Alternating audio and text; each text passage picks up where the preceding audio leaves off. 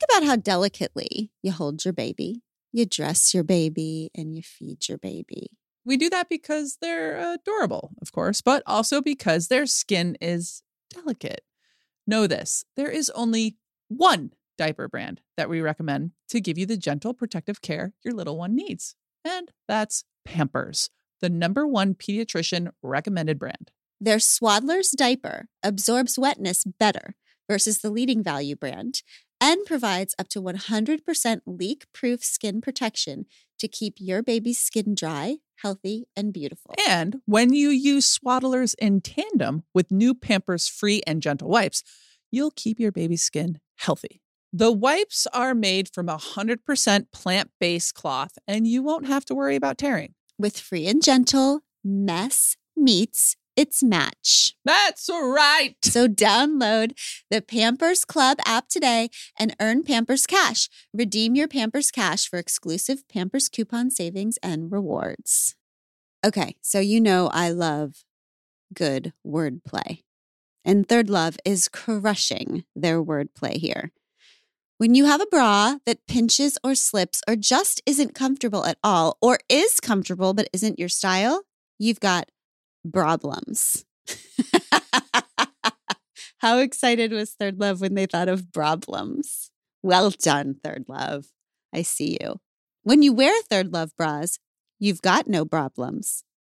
They fix the problem of size exclusivity with their famous half-cup sizes that revolutionized the industry by giving more options to find a bra that fits. And they fixed the problem of guessing what bra will fit you with their virtual fitting room and other helpful guides. A bra size chart, a Bra 101 education section that's basically an FAQ for all your burning questions, and a ton of great reviews from real people. My sister just texted me 99 problems, but pinching isn't one. It's time to get your problem solved. Visit thirdlove.com and get $15 off your order with code PODCAST15. They stopped asking directions to places they've never been. Welcome back to We Can Do Hard Things. It's our favorite time of the week when we get to just sit and talk to you. I just love it. I love it. I love it. I love it. I love this podcast. Hi, babe. Hey. You feeling good? I'm feeling really good. You've changed in the last 3 seconds because she's been whispering all morning. Well, okay, here's why I whisper. Because Abby went to work out today. And when Abby works out, she comes home from the gym and she thinks that she should still talk at the decibels that they talk at the gym. So she screams at me for just half an hyped. hour. She just screams. Dr. Becky will know what I have. I've got adrenaline running through my veins and it just makes people talk louder. So we're just standing in the bathroom and she's like, hey, babe. So I'm whispering to be a role model. All right. I'm super intrigued already by what this conversation will be because I got to tell you, so a lot of people in my life have been like, you must talk to Dr. Becky. Mm-hmm. You must talk to Dr. Becky. You must learn about Dr. Becky. Dr. Becky is presented to the world, and I'll explain why I'm saying this, as a parenting expert, okay? So I avoided Dr. Becky like the plague because my children are baked, and I don't want to know how I fucked them up. Right? It's too late. I just avoided. All right. I started reading Dr. Becky's new book, and I think that Dr. Becky is a Trojan horse. Yeah. Mm-hmm. That is the truth. I think she's a Trojan horse. I've been reading nonstop for the last week. You know this. I took her book on vacation and I didn't stop. The underlining of this book. Highlighting, the underlining, the sitting the people down, the making them listen to all the things. Okay, so here's the deal. Here's what I think. So Untamed, all the work we do on this podcast, and specifically Untamed, is about how to recover, not just from addiction, but from the world. How do you recover from the world? How do you figure out and reclaim who you were before the world told you who you had to be? Fucked you up. Before the world fucked you up, right? I'm trying. Dad said maybe we should avoid 6 fucks in the first 30 seconds. I was trying to. Okay, great. Once again, the world bossing me. Hi, Bubba. So if we're going to do that, if we're going to recover who we were before the world told us who to be, then it feels like the step one, the first brick in the yellow brick road to that, to living your one wild and precious life is to begin to trust yourself, your emotions, your dreams, your body, your instincts, your imagination. But in order to do that, in order to take that first step or to experiment with it even, there's something you have to believe first. And that is that you are not bad. All right? That you are not crazy.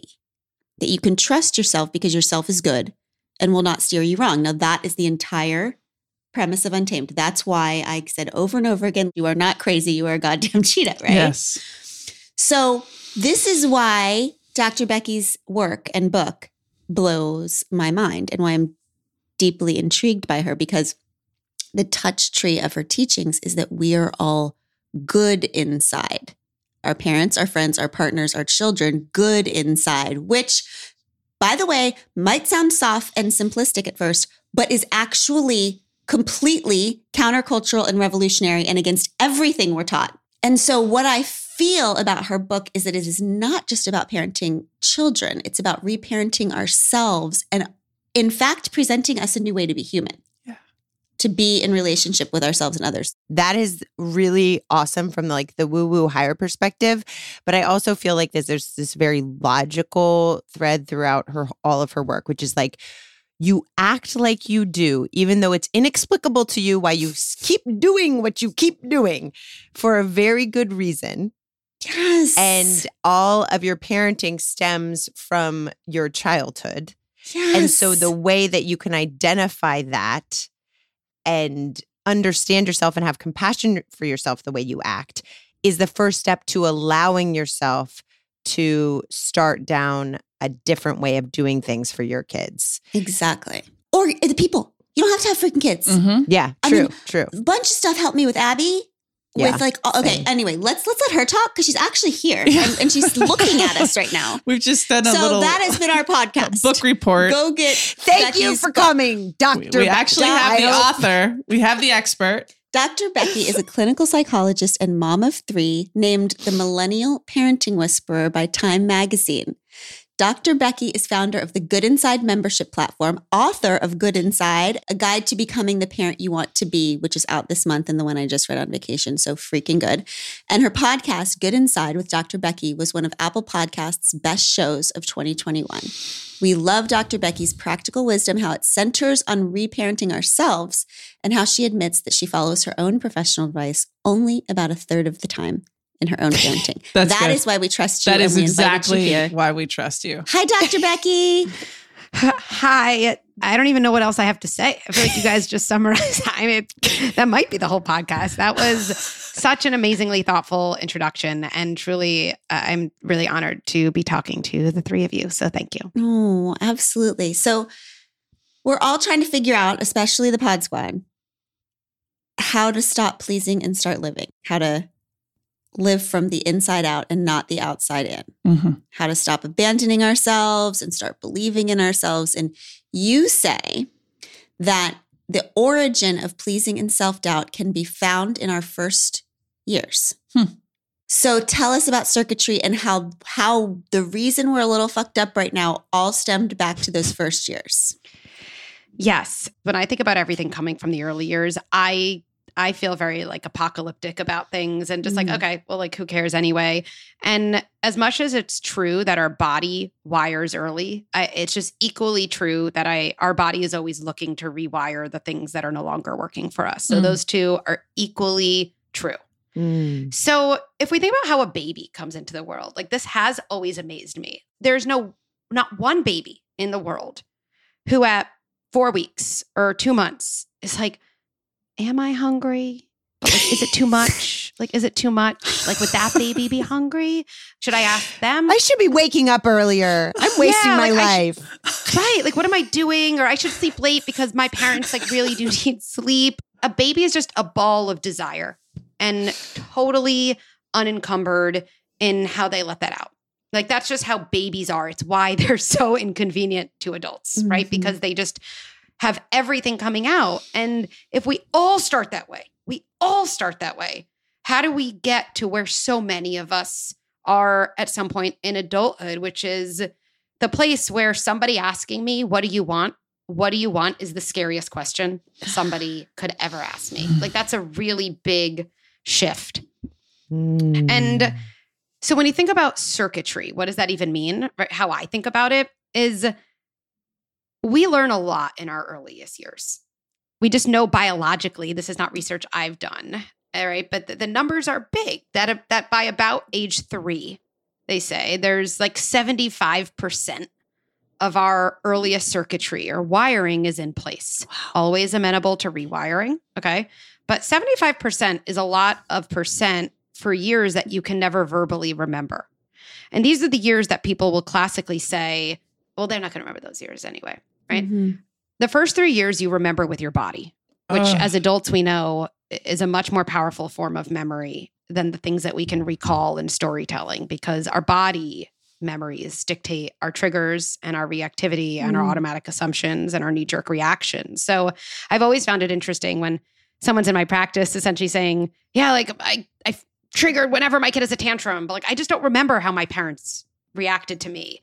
And I'm always like, really? Like we're watching it, like I'm watching it happen. Like we just whatever watch the could memory. it be? Right. We have no data. Exactly. We have no data, right? But the things we remember with our words are the things that really were coherently explained to us, right? At a time also that we could really encode verbal memory. So number one, that's not until like after the age of 3. And number 2, a lot of us adults, probably know that our hardest experiences were never put into words for us. That's actually why they were our hardest experiences, is because we were left alone. They were incoherent. They were unformulated experiences, right? Yes. So then what are we left with? Well, you talked about trusting your body. Like it's a very simple idea, but I always think my body today is the same body as when I was 1. I have not changed my body, and my body has absorbed everything I've learned. And kids are very, very crafty. They are built for survival. They are so smart. They are more perceptive than we are because their body depends on it. And they have to figure out a way to adapt to the environment they're in.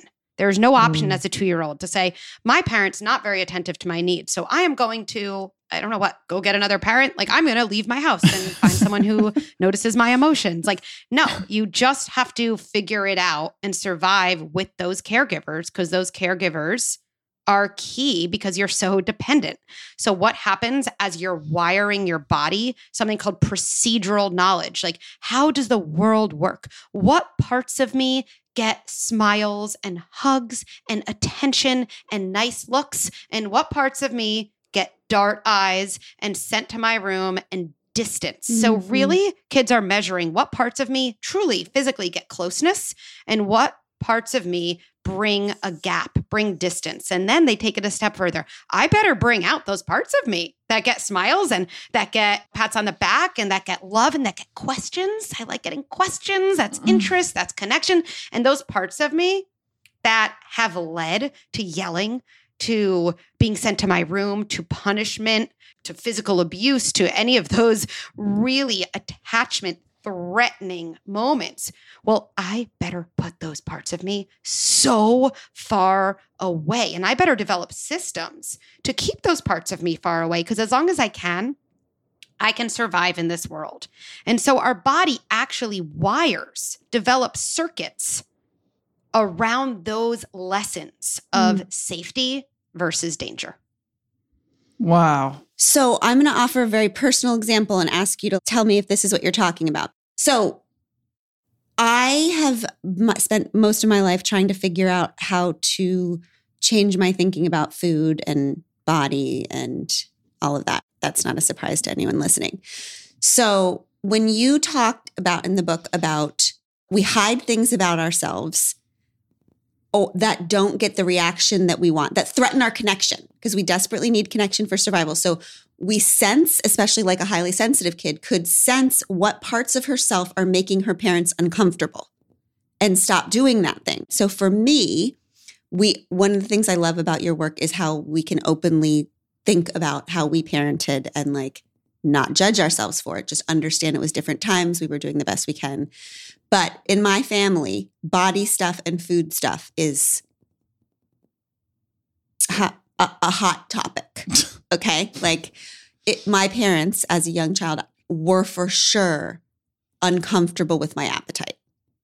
So is it possible, based on your theory, that a child whose parents were worried that they had a little girl who was chubby and who was going to keep getting chubbier, so would send her signals at dinner and around food to shut that part of herself down, might develop what could be an eating disorder? Because if I'm having to shut down hunger because that threatens my connection, then wouldn't I perhaps find bulimia, where I can, in a hidden place, indulge that part of myself that threatens my connection in the light?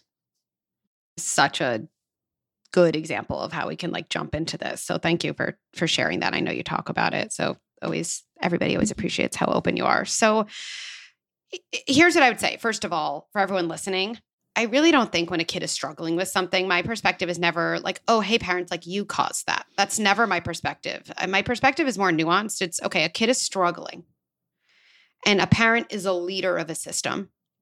And so it's just always the leader's responsibility to figure out how they can shift something in the environment to help other people in the system thrive and change. So I just think it's not our fault as parents, it's our responsibility. So I don't think like you caused that in your kid, even for your parents. I'm sure your parents were doing the best they could with the resources they had available, right, at the time. Absolutely. Still weren't good enough, right? Still true. So when you talk about even like the size you were as a kid or your hunger, and I know you know this anyway, like to me, I don't think about food when I think about eating disorders. I think about like, you're talking about the size of your wants and how much you're allowed to want, right? That's what everything always goes back to. I feel like desire. What am I allowed to want? And what I hear you saying is what I wanted was uncomfortable for my parents. My parents wanted me to want less. And my parents didn't want me to want so big. They feared that if I kept wanting so big, I'd be bigger and bigger and bigger. And we can think about that in like so many meanings of big and space and taking up space. And so then one of the attachment lessons I learned, and again, for everyone listening, not at like one meal, like this is not like a single entity. One of the lessons I learned is that the more I allow my wants to come out, the less safe my family life is going to feel for me. And temperament comes into play here because then it comes out as an eating disorder, but I always think that's just a manifestation of like a much bigger, more nuanced story is either, and so much of this is temperament and other factors, like, okay, I'm just going to not want. I'm going to not want, right? I've been open too. Like I struggled with anorexia as a kid. That was my solution to how much I was allowed to want. I'm just going to not want. I'm going to develop a part of me that so cuts my desires off from ever surfacing. And if I could just not want, that's my solution. Other people with different temperaments, bulimia is more of a, no, like I'm going to want, or my wants are winning. So I'm not going to not want, but I have to want in a way that only kind of I know. I'm going to keep my wants separate. And then after I've let those wants come to the surface, my attachment fears are so great. There's a part of me that's like, you're going to fuck up your whole life. What the fuck did you do? I better get those wants out of my body. Yes. And there's like, right, back and forth. Because if a family is commenting and really concerned with, let's say, their daughter eating too much, if I was working with that family, I'd be like, okay, that's happening. I have to imagine that's coming out in other ways. I have to imagine that there'd also be a problem. Let's say if that kid's in a toy store and having a meltdown because we're here, yes, to buy a present for my cousin for her birthday, but actually I really, really want that train set too. And not to say you need to buy the kid the train set, but what happens in terms of how that kid is taught to relate to their underlying desire? My guess is that would be as shamed as, quote, wanting too much food. Interesting. It's funny. I think you all know Myleik Teele. Myleik and I always talk about wanting our kids when they get older, especially our daughters, we talk about preservation of their access to desire. We want them to still be able to access it. And it's so easy. It's so easy to turn that off for kids. And it's also pressure from culture too. It's like our parents are doing the best they can because they think they're trying to prepare their girls for a culture that hates women who desire.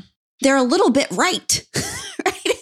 It's like the world doesn't allow ambition and anger and desire and hunger and appetite and sexuality. When I was reading your thing, I thought about sexuality too. I mean, in our family, sexuality was not discussed and it was tamped down, and it made me think, okay, it makes sense that I wouldn't have explored sexuality. Like, what do we do for kids when we send them signals that their desire, their natural good sexual desire, is a threat to their connection because we can't handle it? Yeah. Desire, pleasure. There's so many ways that comes out. And yes, especially for young girls. Yeah, it's really shut down.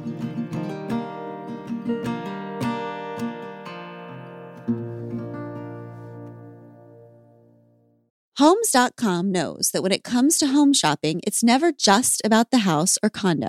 It's about the home. And what makes a home is more than just the house or property. It's the location, it's the neighborhood, it's so much more. If you have kids, it's also schools, nearby parks, and transportation options. That's why Homes.com goes above and beyond to bring home shoppers the in-depth information they need to find the right home. And when I say in-depth, I'm talking deep. Each listing features comprehensive information about the neighborhood, complete with a video guide. They also have details about local schools with state rankings and student-to-teacher ratios. They even have an agent directory with the sales history of each agent. So when it comes to finding a home, not just a house, this is everything you need to know, all in one place. Homes.com. We've done your homework.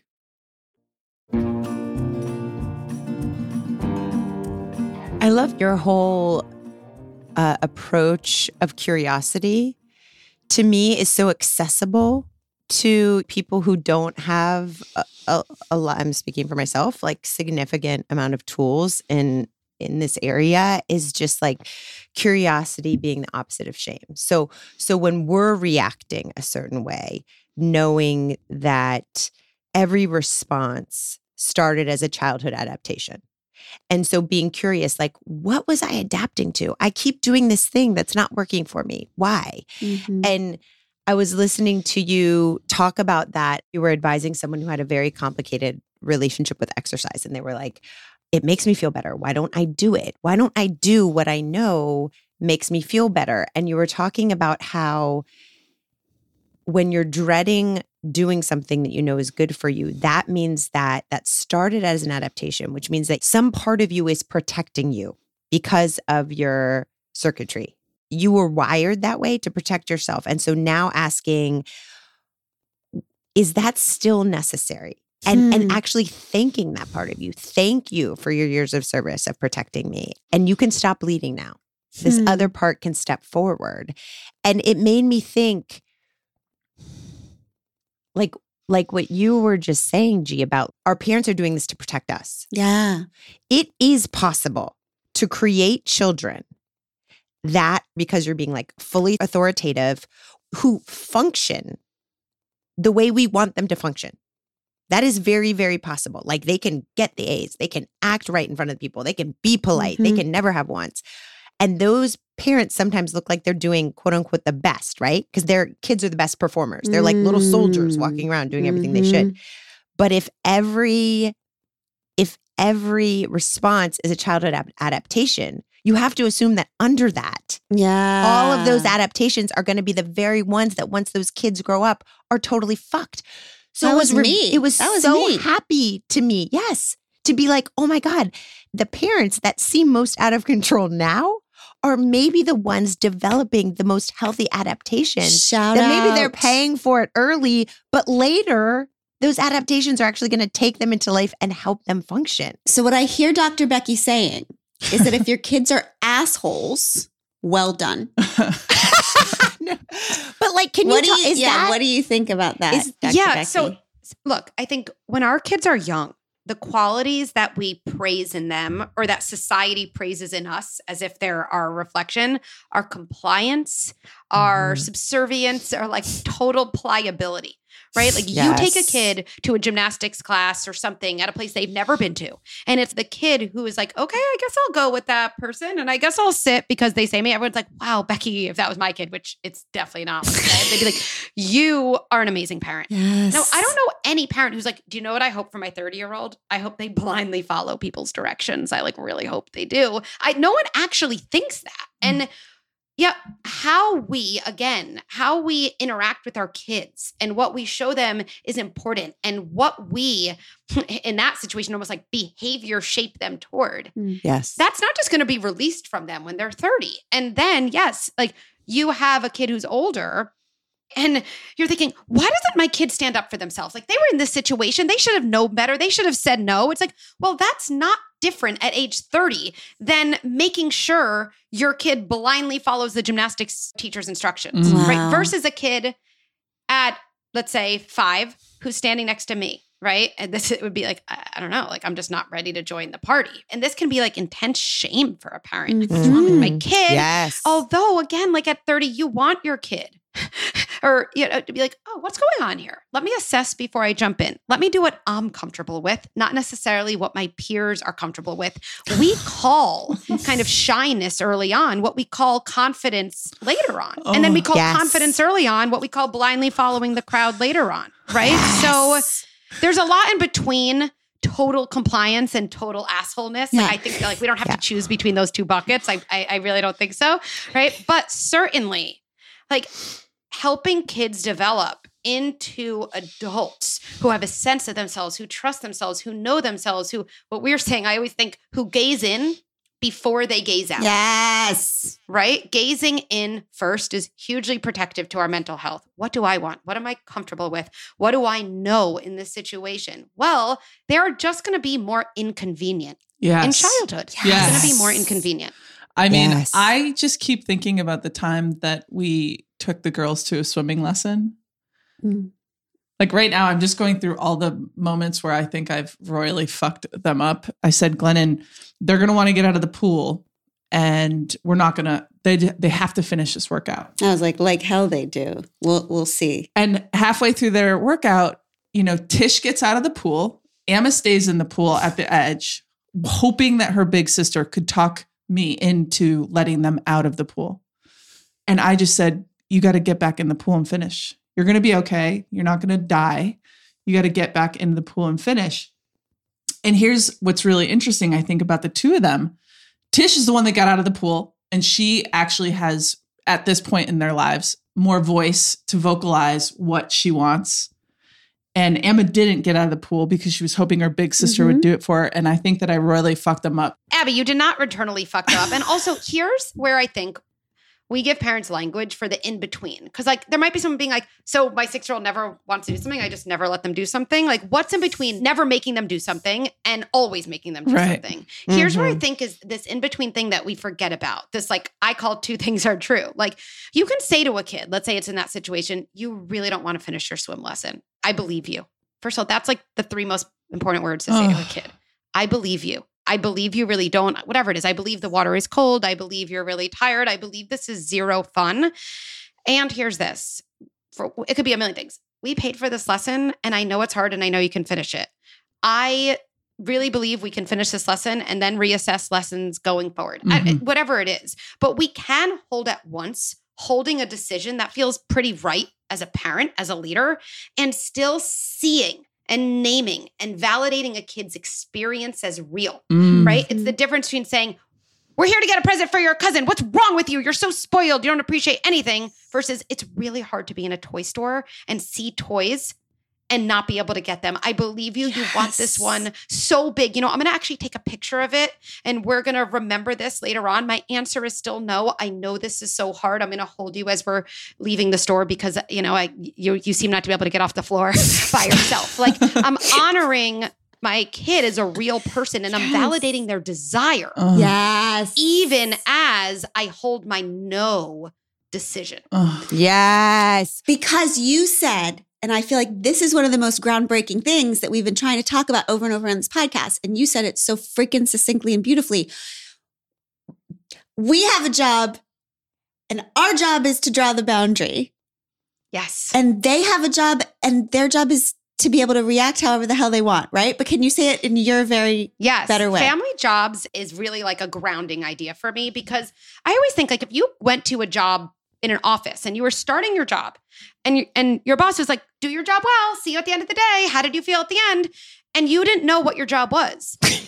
you would be like, how am I going to feel good at my job? Like, I just don't know what my lane is. The most amazing person couldn't succeed there. So we have to know what our job is. Yes. So in a family system, which is the same as any system, we have job descriptions. So a parent's job, in my mind, is like 3 interrelated things: boundaries, validation, and empathy. Boundaries answer a kid's question, am I safe?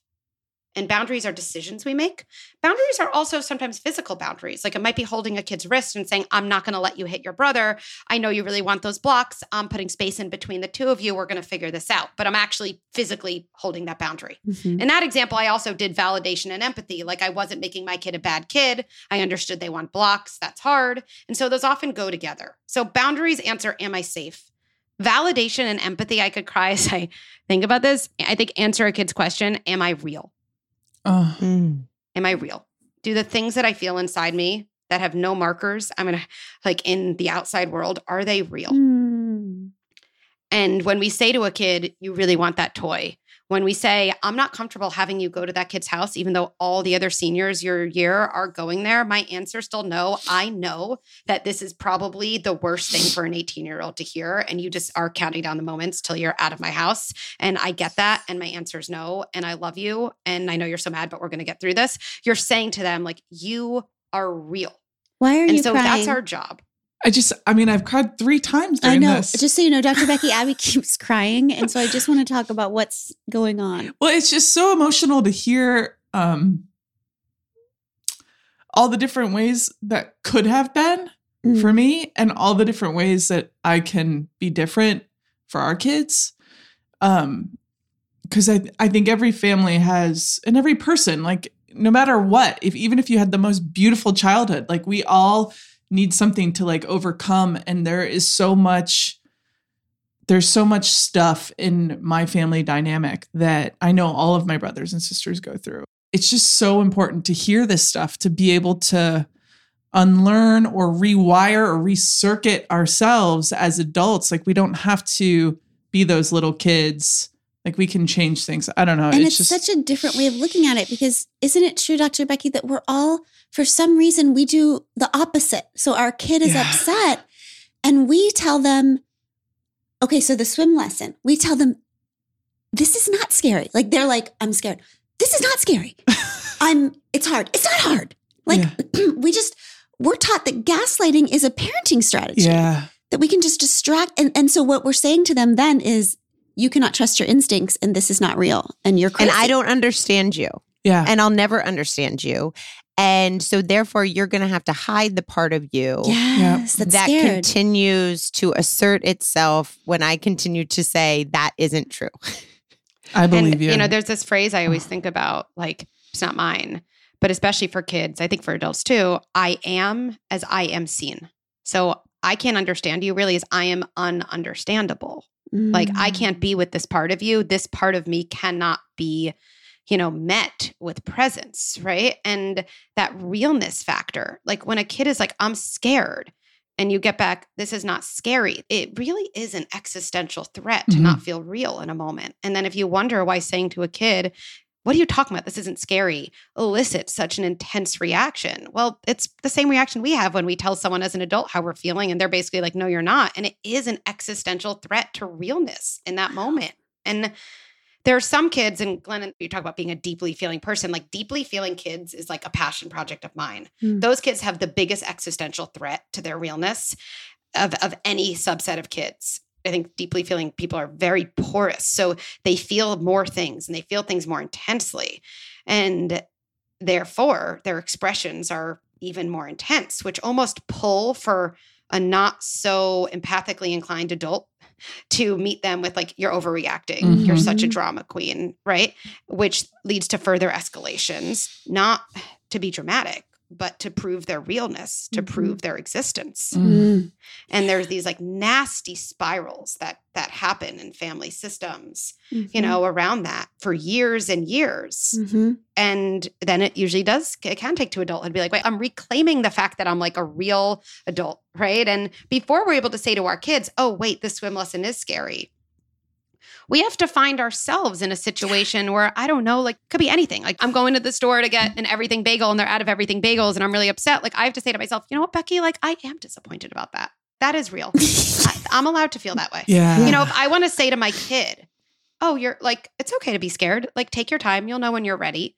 Well, I'm not going to be able to do that to them unless I'm truly actively practicing doing that with myself. Ugh. We can't give out what we haven't practiced giving it. No, Just- because otherwise, and this is what's so important about what you say, otherwise we're just controlling our behavior. Like we're trying to get their behavior controlled. Like when you think about how do I parent differently, and honestly, why I never read parenting books is because it always feels like a bunch of behaviors I'm supposed to do to elicit behaviors from them. When what is true is I actually have to work out my own shit. So Yeah. I'm different. For example, a deeply feeling kid is at a dinner table and wanting to be hungry. A parent doesn't have to say anything. A deeply feeling kid can notice their parents' internal discomfort with their hunger from a look, from a noise, from a quietness. And so that parent can't change that unless they're working on their own shit that came from their parents. Yeah. Which is why going back to the circuitry, it's such a gift to ourselves. I felt that reading your book, like, oh, I'm figuring out why I am this way. Yes. Because And- hunger and was that- a threat to my connection. Exactly. And in a kid's job, just to finish that, and then we could get back to internal family systems, which is my obsession, is I really believe a kid's job in their earliest years is to feel and experience their entire range of emotions. Like that's actually their job. And knowing that is really grounding, especially when you do have those 3-year-olds who are having a tantrum where we've been told like, oh, it's a sign like as if they don't respect me or they're a bad kid. We have these stories versus they're actually doing their job. Because in my private practice for the years I saw so many adults, like I always think, I never met an adult who told me my parents successfully got rid of all my jealousy and all my frustration. Like never, right? Like we know it's laughable because as adults, you're like, you feel it just the same as a 2-year-old, Same. except arguably the stakes are higher, right? Mhm. So either when you're 18 and 40 and 60, either you're prepared with skills to manage the hardest feelings of life, or you have the same feelings as everyone else. You're just as prepared as you were when you were 2. And you can't learn to regulate feelings you don't allow yourselves to have. It's just impossible. If you want to manage a feeling in your body, it has to be allowed to live in your body. And so kids are trying to figure out how to manage these feelings. And we often come at them with a like, don't have those feelings approach versus, wow, right now your feelings are just outpacing your ability to manage those feelings. And my job is to help increase those abilities for the rest of your life.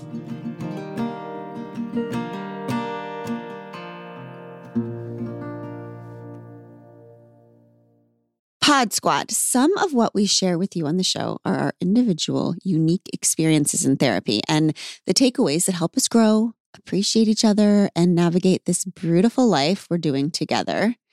Thank you for doing it with us. But the things we talk about in therapy itself, these are things we wouldn't necessarily share with just anyone. I think there are few things more important than finding the right person to share your deepest thoughts, feelings, and questions with, like a therapist. That's why we are thrilled about Alma's support of our show. They're big believers that you need the right someone to talk to, not just anyone. Alma helps you to find a therapist who gets you based on your needs, someone with whom you'll feel comfortable, heard, secure. Plus, and this shouldn't be overlooked, over 96% of therapists at Alma accept insurance because you want to pick someone based on the right fit, not just based on finances. You can browse their directory now. You don't even need to create an account. Visit helloalma.com/hardthings to schedule a free consultation today. That's hello, ALMA, BetterHelp.com/hardthings.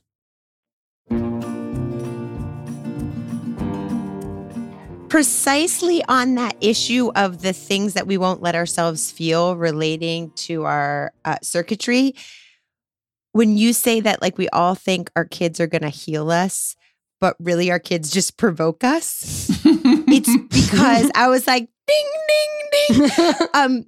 It's precisely those areas where our kids express the things that we weren't allowed to express, and we respond to them, not responding to them. We respond to them in the circuit that we were responded to. So we're basically yelling at ourselves in those places. Can you talk about that? And not Because just with I our was- kids, with our partners, with our Mhm. friends. with our Exactly. partners, with everyone. With anyone who really evokes our earliest attachment system. So ironically, it's like the people we really have the most love for Mhm. and with, Yes. right? Like the more intense our attachment with someone, the more intensely they're going to trigger the same circuits from our earliest love, attachment relationships. So yeah, so triggers are like my obsession. So thank you for teeing me up. Appreciate that. So my son, my oldest of 3, so I have 3 kids. My oldest is almost 11, which is crazy. He has such freedom to his desire and asking. And there have been times, of course, where I get so triggered by him, I end up having things spew out of me like, can you ever just accept no for an answer? Can you ever make my life easier? That's like my favorite one, right?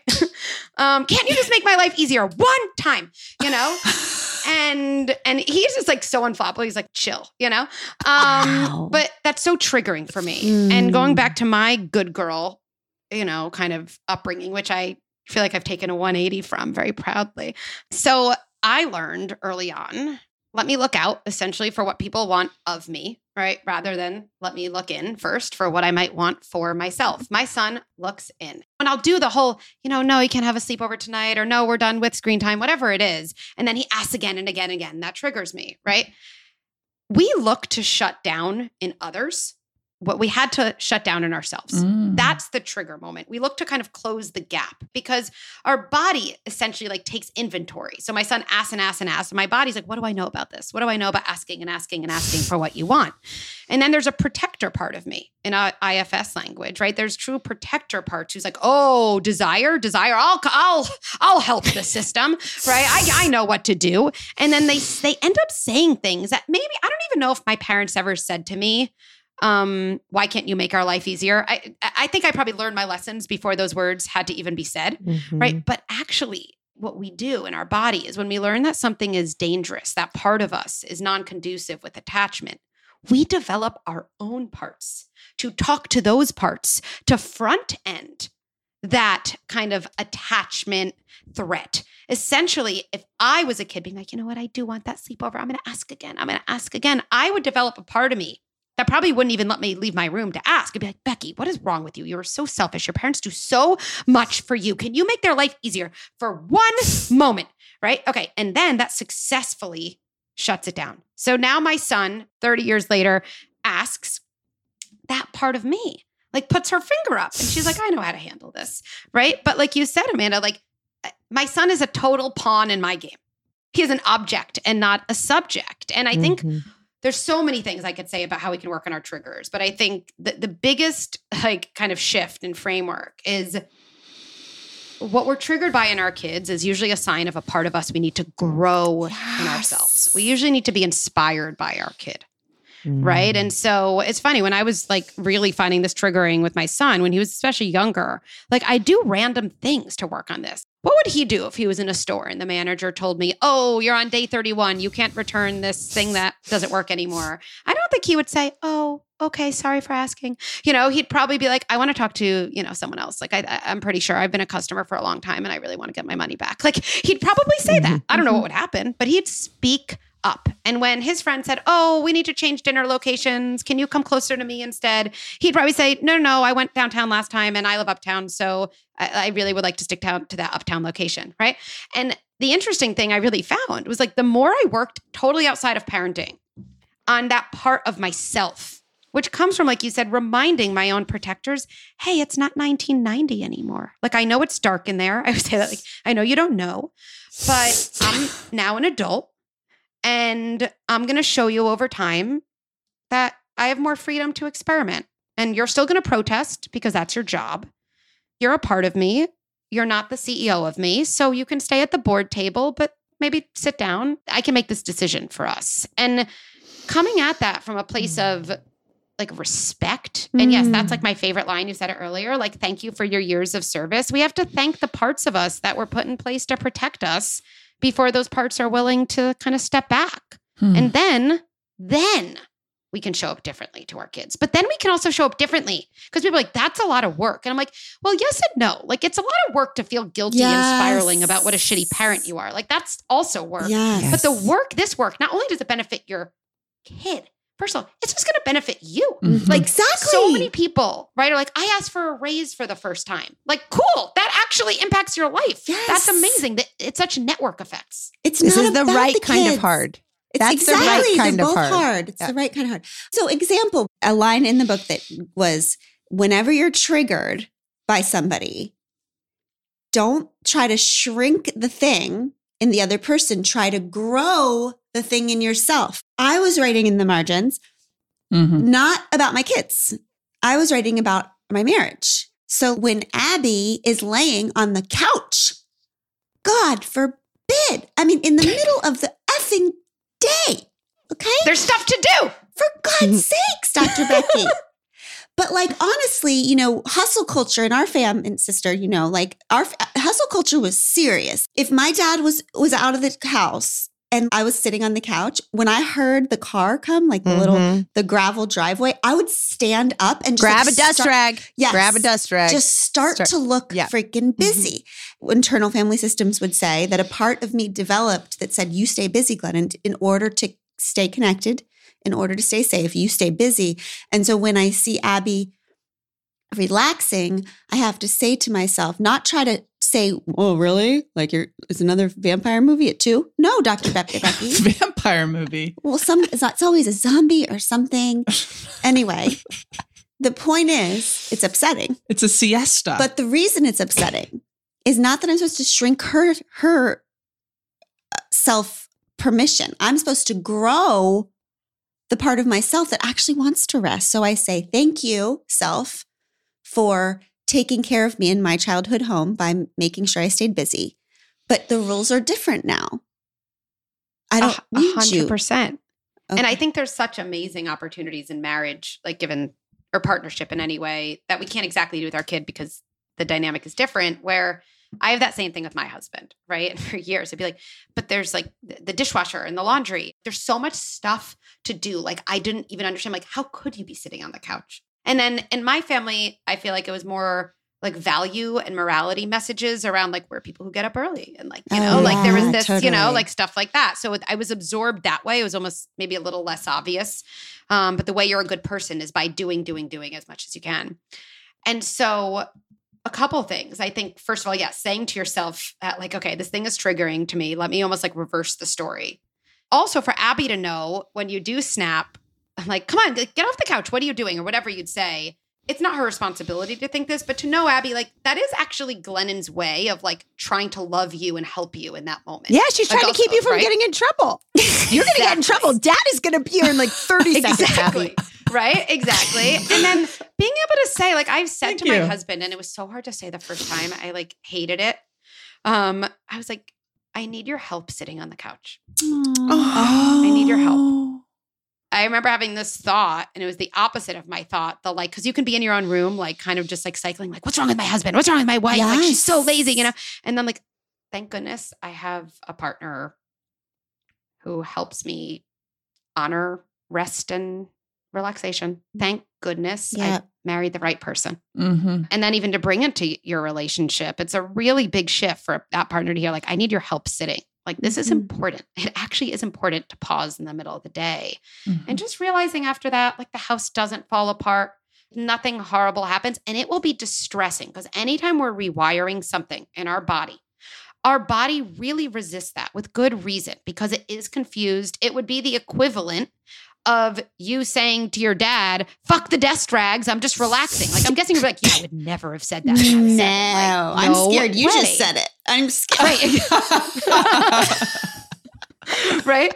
So talking to that distress is so important yes, this is a new moment. New circuits are deeply uncomfortable to build. It's like the starting of paving a road. Like that's not the same as driving down a road you've been down a billion times. And in some ways that distress, I think or it feels like anxiety really is the best evidence we have of like, oh, wait, I'm changing right now. If I can tolerate this 10 more seconds on the couch, that is like 10 seconds toward change. Almost being grateful for that feeling. Your body's giving you a signal that you're doing something like so right for you in that moment.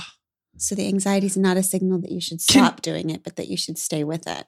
Can we get back to explaining internal family systems? Because I really, I really think we have to like dig into this because this is super interesting to us.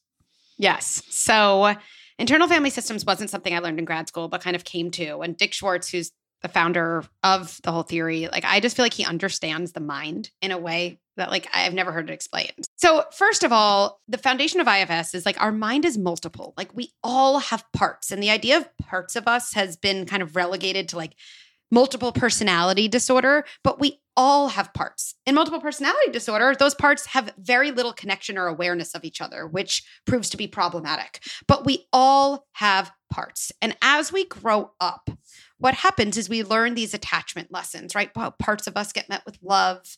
And when we even think, someone would be like, well, I don't know about what parts, but definitely being angry wasn't allowed. Okay, well, the part of you that feels angry, we could say, was like a no-go. So what do you do then? Well, then our body develops these protector parts. And protector parts, and Glennon, you would be obsessed with this one, how it applies to bulimia, but have two functions. There's the manager level, which is just the day-to-day stuff we do to kind of keep things at bay. So that might be intellectualizing. That might be staying really busy. That might be doing is a great manager for anger or for what my real desires are. Okay, but at some point, our manager parts like stop working. Kind of we break through. Then we have firefighter parts. Those are the parts that act quickly, and like those might be the vomiting. Those are the drug use. Those are the management system didn't exactly work. So I just got to put out this fire to get me back to safety as soon as possible. And IFS therapy is really a way of working, of looking at the things you struggle with through this language of parts and understanding the roles that each of these parts play from a place of compassion and really deep appreciation for the way this kind of system helped you develop. And then the belief really is these parts are kind of extreme, like managing things all the time or firefighting. Like these parts don't want to do their jobs in such an extreme way. And so through this process of kind of unburdening these lessons we've learned about ourselves, the way that we feel bad inside through a process and, in IFS therapy, our parts remain, but they become much more moderate and much more in line with continuing to serve our needs in adulthood rather than kind of a manifestation of what we had to do in childhood.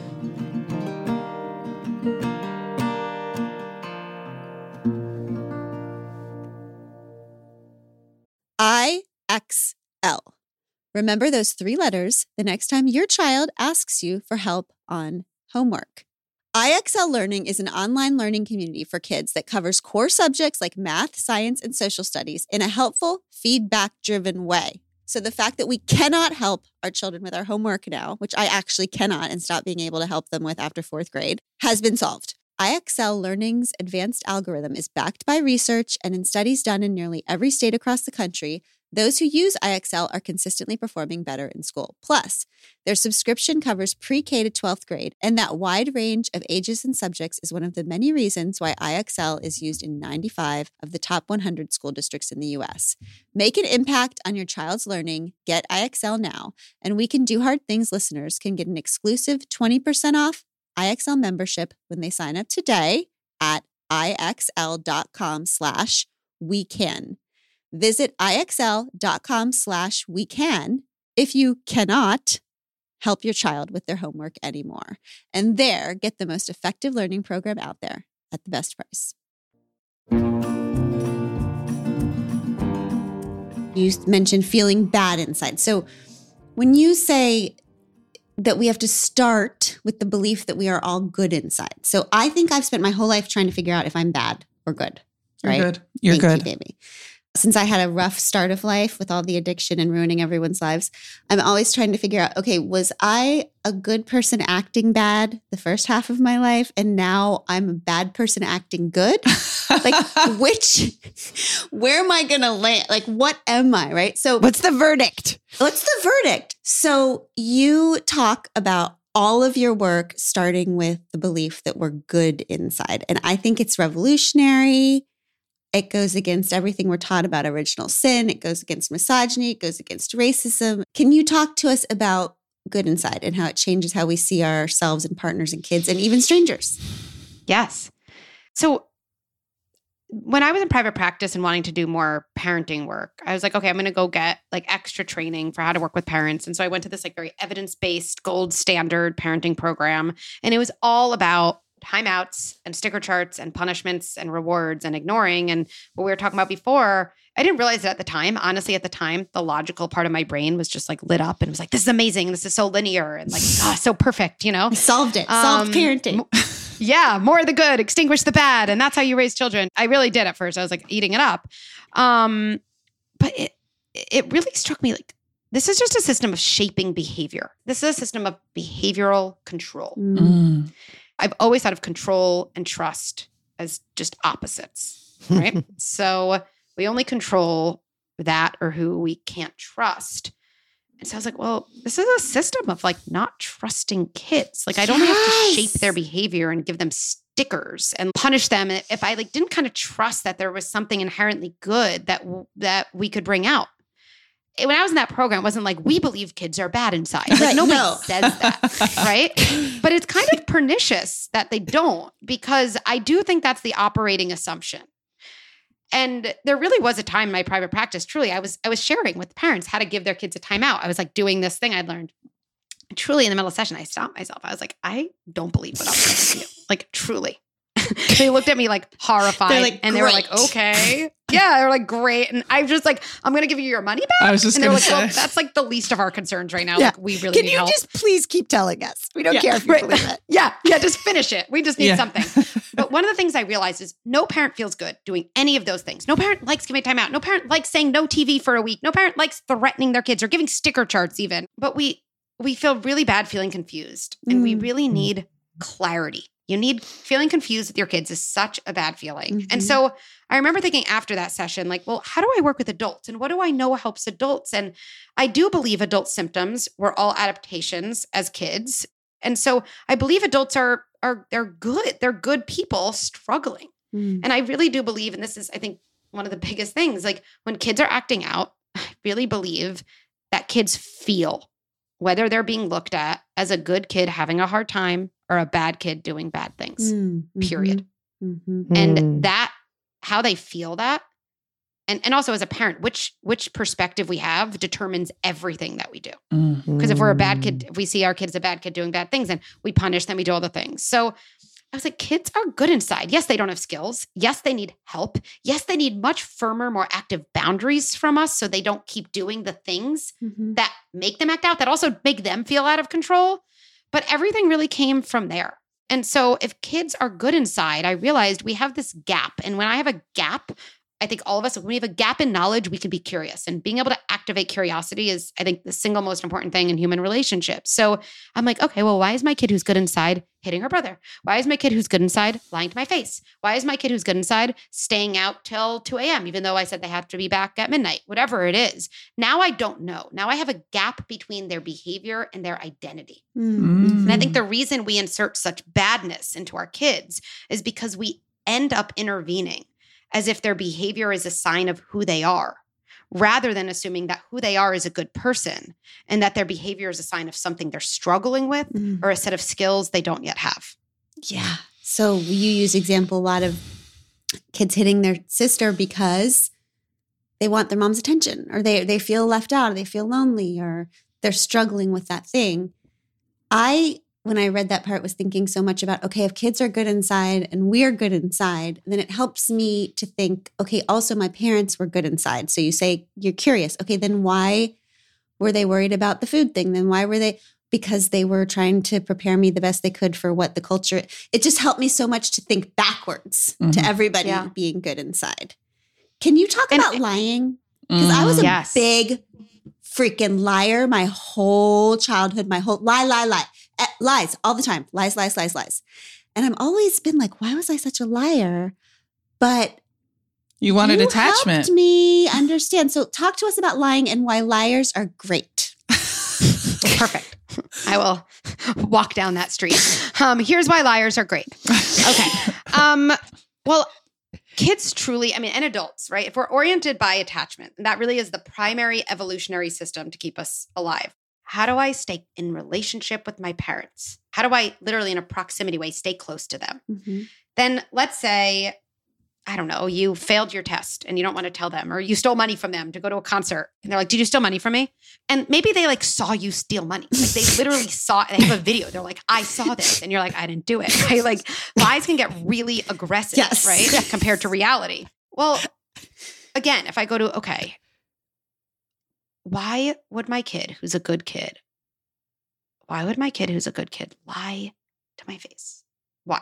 Why would someone who's good lie to someone's face?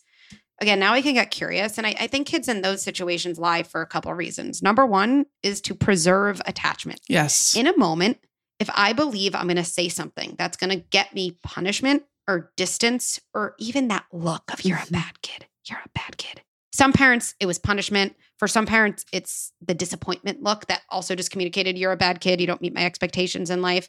If I know it's going to be met with judgment and distance, my body every single time is going to protect my attachment through having longer and longer and longer until maybe that truth actually comes out. I'm just maximizing survival at every moment. And we can't beat our body's evolutionary systems. Like when we wouldn't want to. And in that moment, that's what someone is doing. So I think a lot of times parents will say to me then, oh, so it's okay that my kid just lied to my face.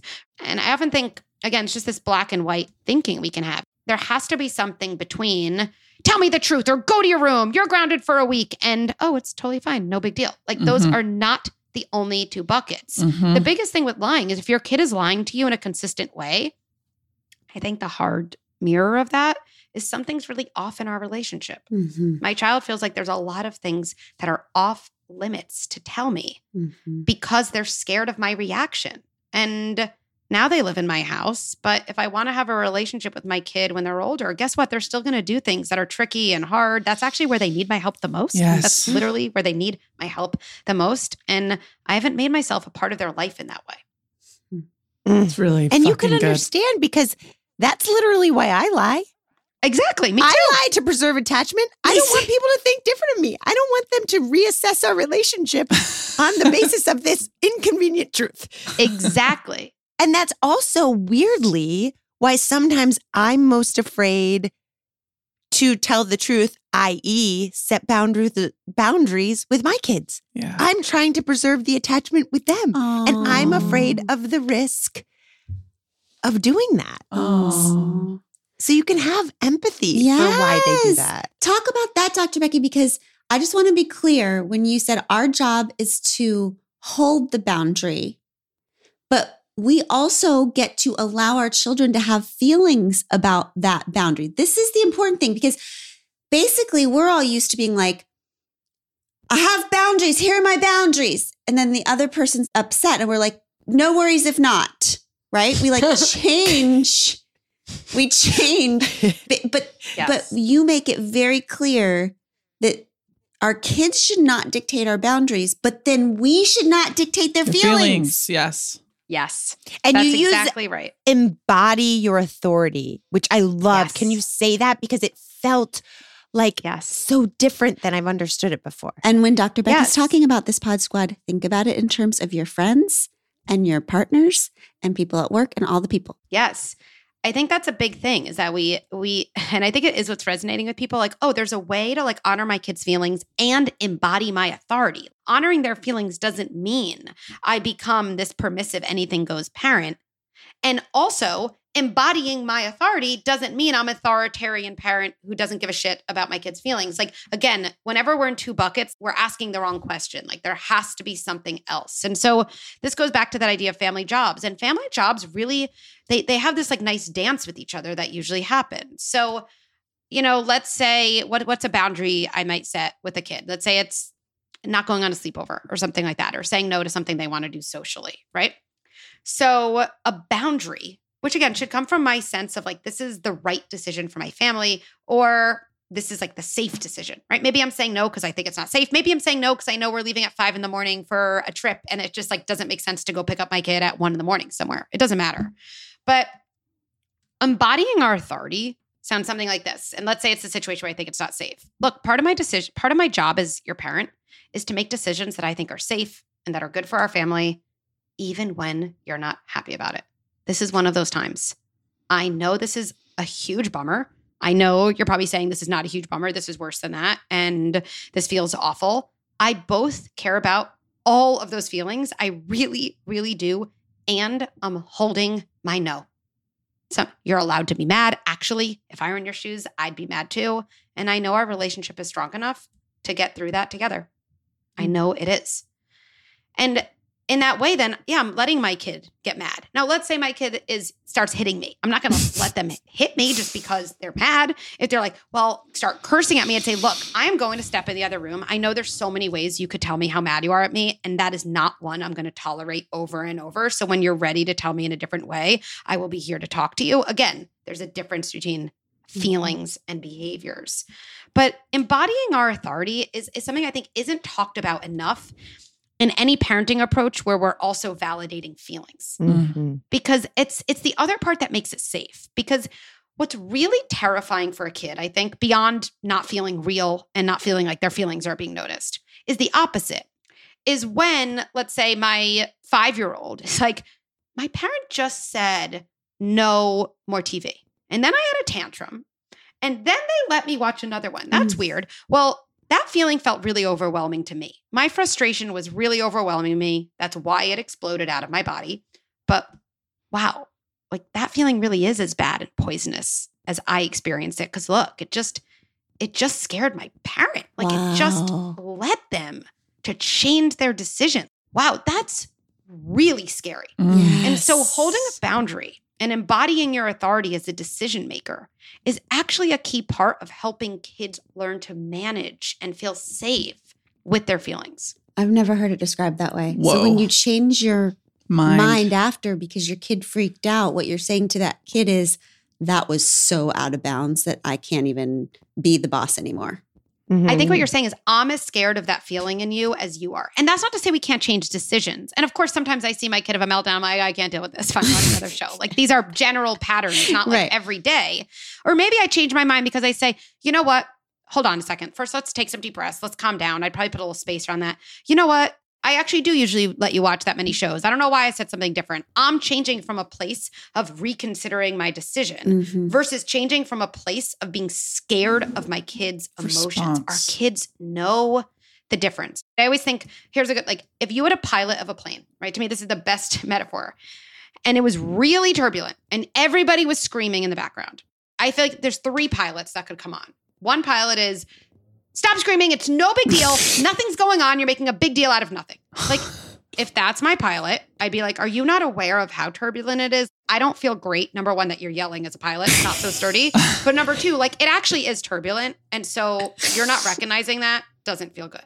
The number 2 pilot is like, I'm going to open the pilot door. And if anybody wants to fly this plane, like, and knows what to do, like, just come because I'm not feeling so sure.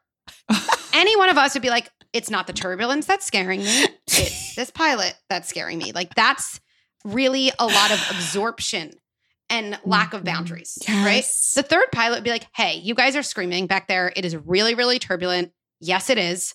I believe you that it feels as bad. And I know what I'm doing.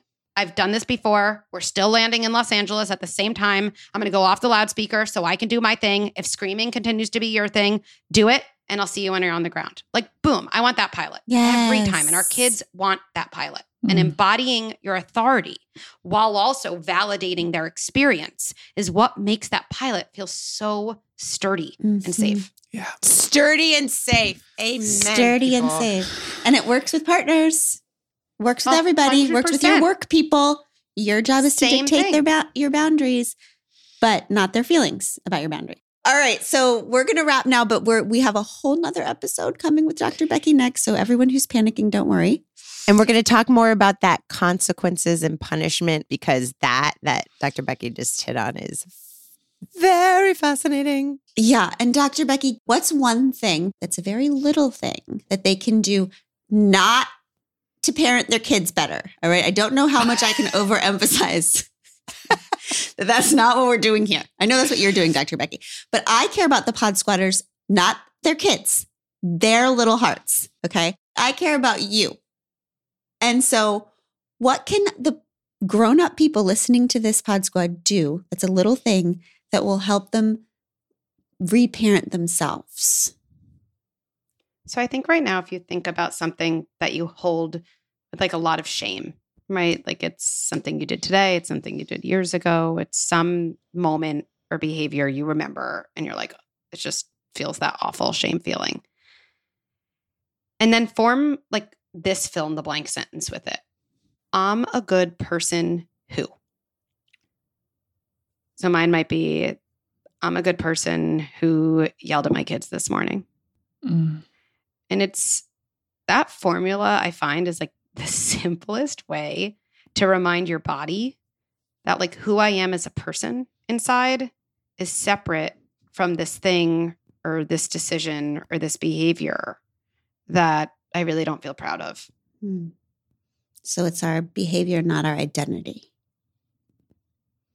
Beautiful. Pod Squad, you are a good person who probably did a bunch of shitty things. We love you more for it, not less. We believe you. We believe you. Oh my Pod Squad. gosh. Yeah. We believe you. We will be back here with Dr. Becky next time. We love you. Bye. See you soon. We Can Do Hard Things is produced in partnership with Cadence 13 Studios. Be sure to rate, review, and follow the show on Apple Podcasts, Odyssey, or wherever you get your podcasts. Especially be sure to rate and review the podcast if you really liked it. If you didn't, don't worry about it. It's fine.